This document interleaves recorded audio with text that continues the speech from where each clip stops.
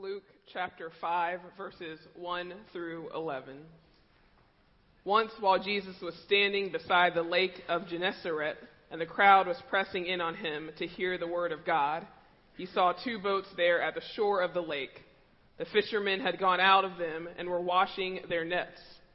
He got into one of the boats, the one belonging to Simon, and asked him to put out a little way from the shore. Then he sat down and taught the crowds from the boat. When he had finished speaking, he said to Simon, Put out into the deep water and let your nets for a catch. Simon answered, Master, we have worked all night long but have caught nothing. Yet if you say so, I will let down the nets. When they had done this, they caught so many fish that their nets were beginning to break. So they signaled their partners in the other boat to come and help them. And they came and filled both boats so that they began to sink. But when Simon Peter saw it, he fell down at Jesus' knees, saying, Go away from me, Lord, for I am a sinful man. For he and all who were with him were amazed at the catch of fish that they had taken. And so also were James and John, sons of Zebedee, who were partners with Simon. Then Jesus said to Simon, Do not be afraid. From now on you will be catching people. When they had brought their boats to the shore, they left everything and followed him. So this is the word of the Lord.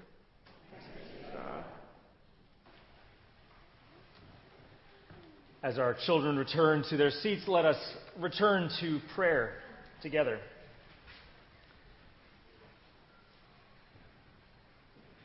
Oh, God, help us to listen as well as the children do to your story, to what it has to teach and show us,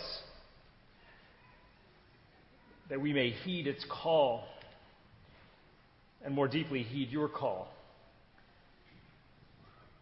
May the words of my mouth, O God, and the meditations of our hearts be pleasing and acceptable in thy sight, O Lord, our rock and our Redeemer.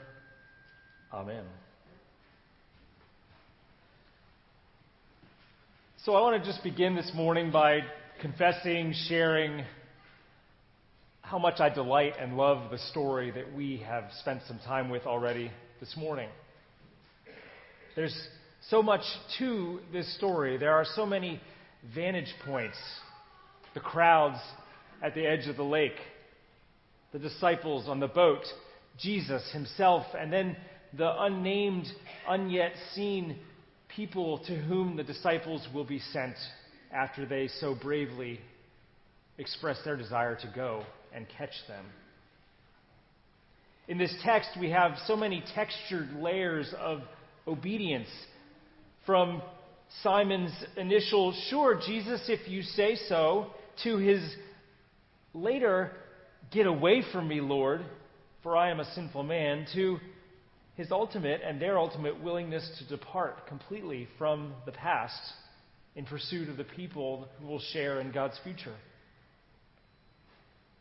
I love in this story how Christ's evocative invitation leads the disciples to put out, to leave the shallow waters and go to the deep, where the laying down of nets will bring them to a catch beyond their imagination.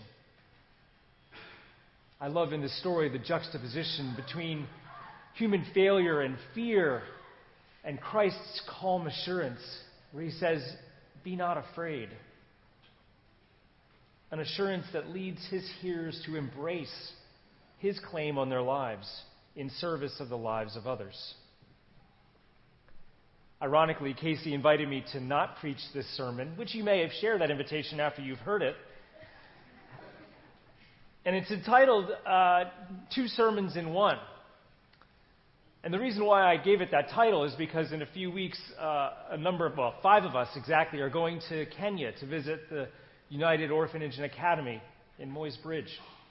And during that time, we will be in worship, and I will be asked to share a word of the Lord. And I thought, this passage is so wonderful. I'm going to preach a sermon at Westminster on this text, and then preach it there in Kenya.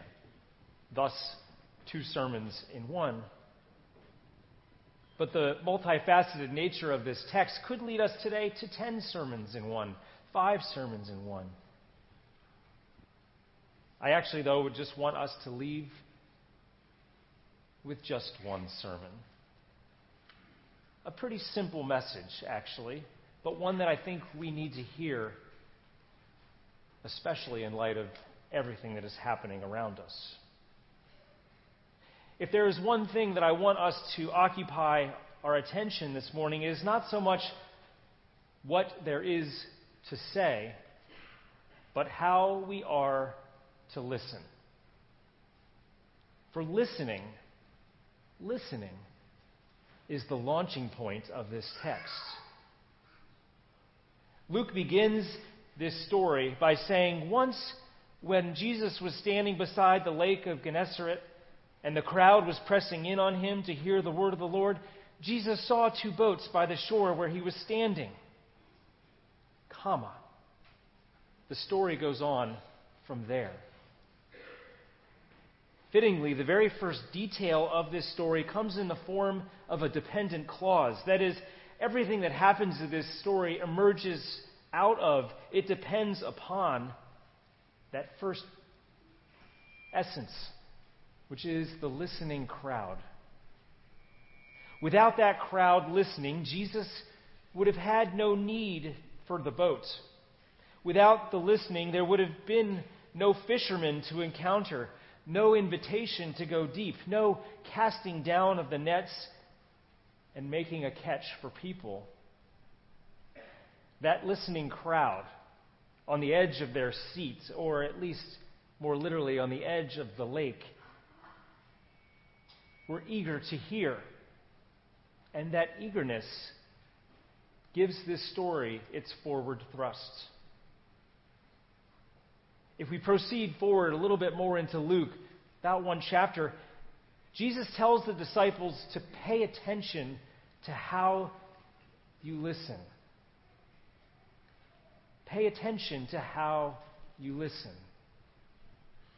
Listening in all of the Gospels, including Luke, is of the utmost importance to Jesus. Many times he says to the people around him, "Let anyone who has ears to hear listen. Listen," he would say again and again.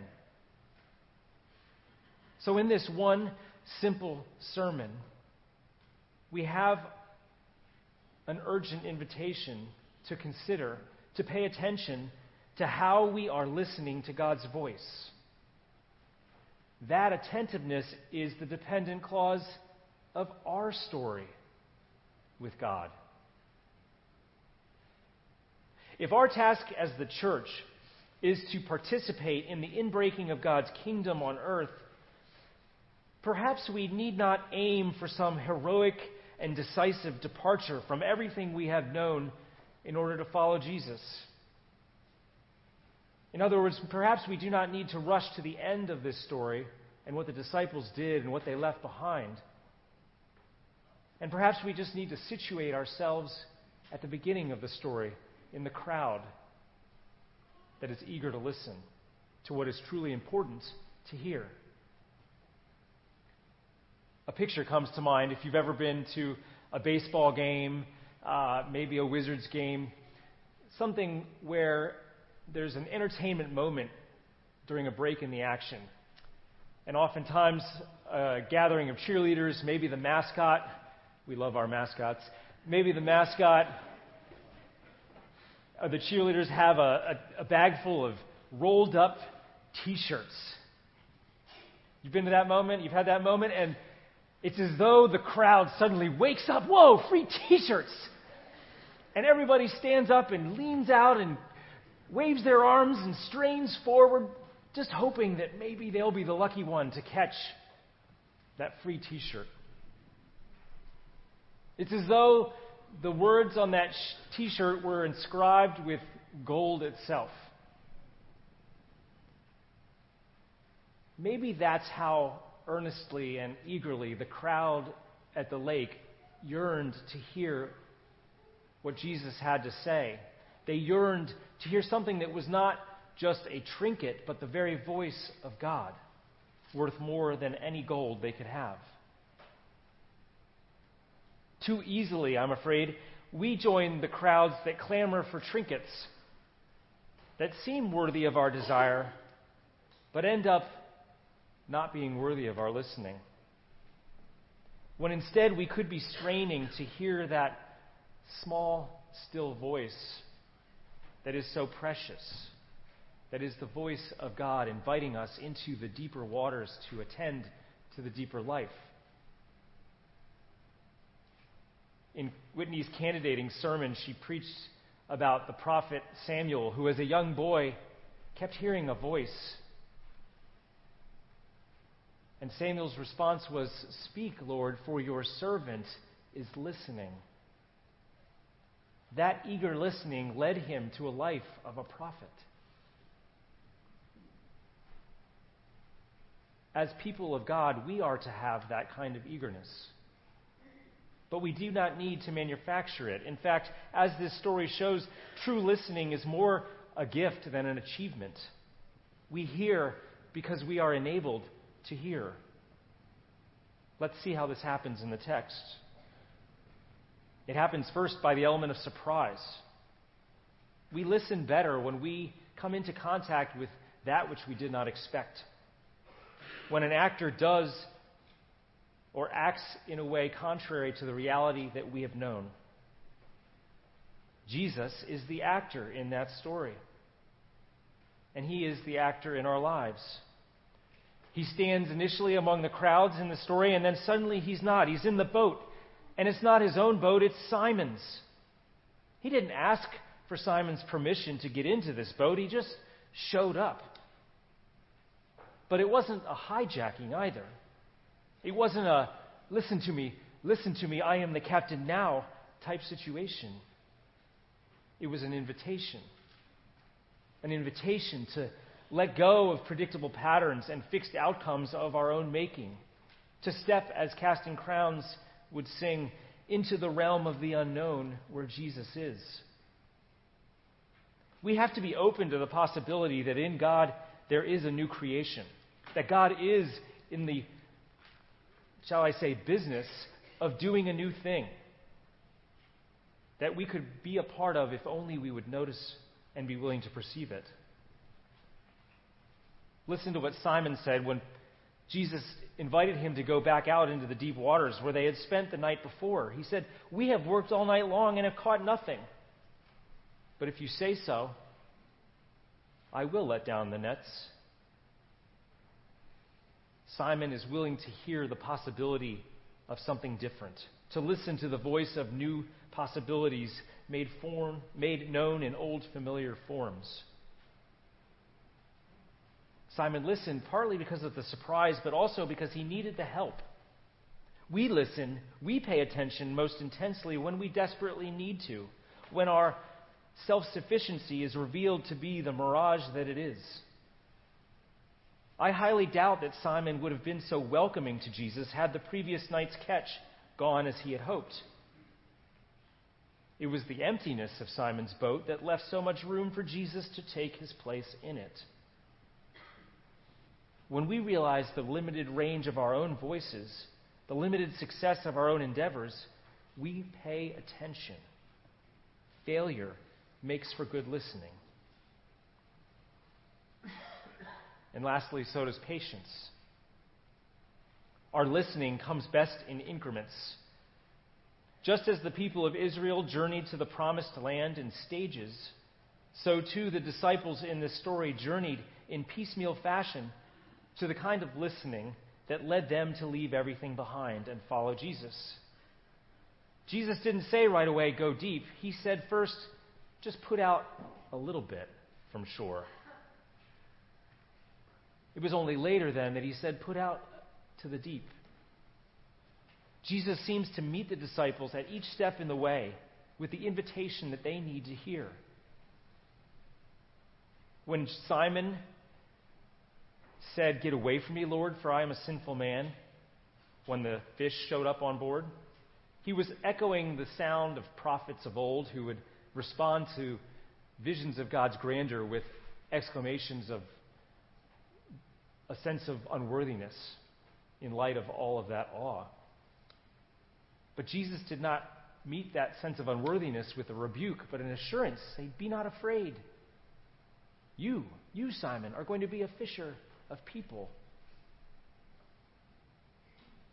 And then when they came back to the shore, after they had been led just a little bit out, then deeper, and then assured of their call, they get back to shore, and Luke tells us that they left their nets, they left everything behind and followed Jesus. What we don't hear there is that Jesus asked them to do it, at least with words. The invitation that they seem to hear in their hearts.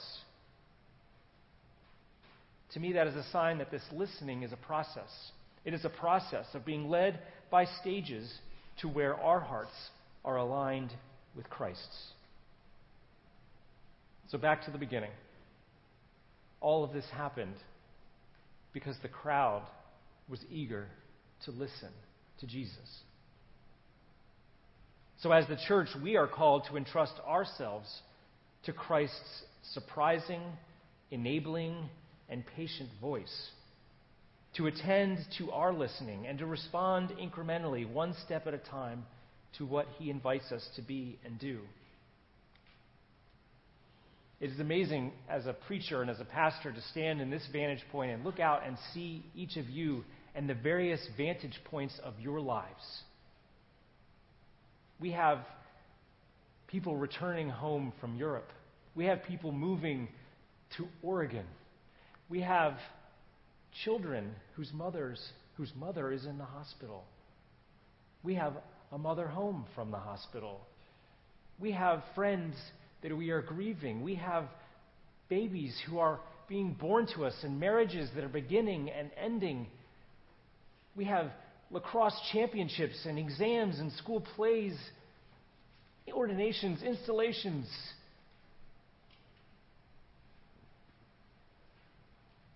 We are a crowd. We are a crowd united in our listening. There's much in this world, this week especially, and about this time that we could talk about today, but again, I want to hone in less on what we ought to say than on what there is to be heard. This is not a time for 10 sermons, but for one voice. The voice of the one who says, "This is my Son, the beloved, listen to him." The voice of the one saying, "Let all who have ears to hear, listen." And the voice that says, "Be not afraid, for we will be fishers of people." Amen.